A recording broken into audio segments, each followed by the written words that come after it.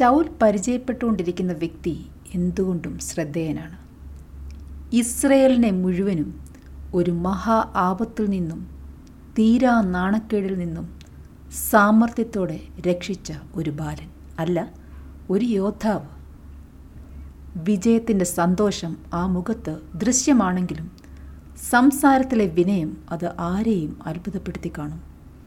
ഏതായാലും ശൗലിൻ്റെ മകനായ യോനാഥാൻ്റെ ഹൃദയം ദാവീദിൻ്റെ മനസ്സിനോട് പറ്റിച്ചേർന്നു. തൻ്റെ പിതാവിൻ്റെ പരിചയപ്പെടലുകൾക്ക് ഒടുവിൽ സ്വന്തം മേലങ്കി ഊരി അതും വസ്ത്രവും വാളും വില്ലും അരക്കച്ചയും യോനാഥാൻ ദാവീദിന് നൽകി. ഒരു മാതൃകാ സുഹൃത്ത് ബന്ധത്തിന് അന്ന് തുടക്കം കുറിച്ചു. സ്വന്തം പ്രാണനെ പോലെ യോനാഥാൻ ദാവീദിനെ സ്നേഹിച്ചു. അന്നു മുതൽ പിതൃഭവനത്തിലേക്ക് പോകുന്ന പതിവ് ദാവീദിന് നിർത്തേണ്ടി വന്നു. ഗോലിയാത്തിനോടുള്ള യുദ്ധത്തിൽ വിജയിച്ചതുമൂലം ദാവീദ് പടജനത്തിൻ്റെ മേധാവിയായി ഉയർത്തപ്പെട്ടു. ഇസ്രയേലിലെ എല്ലാ ജനത്തിനും ശൗലിൻ്റെ ഭൃത്യന്മാർക്കും ഈ തീരുമാനം വല്ലാത്ത സന്തോഷം നൽകി.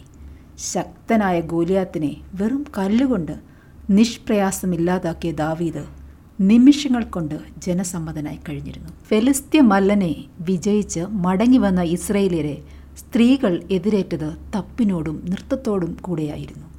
ശൗൽ 1000 കൊന്നു, ദാവീദോ 10,000 കൊന്നു എന്ന ഗാനവരികൾ ശൗലിൻ്റെ ചെവിയിലെത്തിയതോടെ അസൂയയും ആരംഭിച്ചു.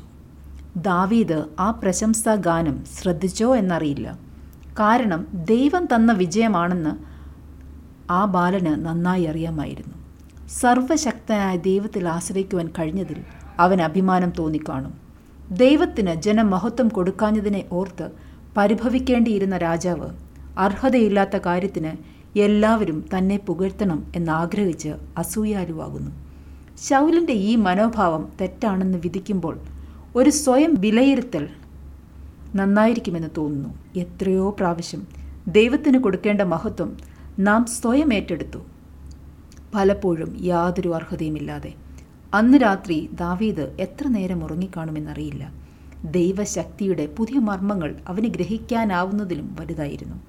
അവൻ്റെ ഹൃദയം ദൈവത്തോടുള്ള നന്ദിയാൽ തുടിച്ചുകൊണ്ടിരുന്നു.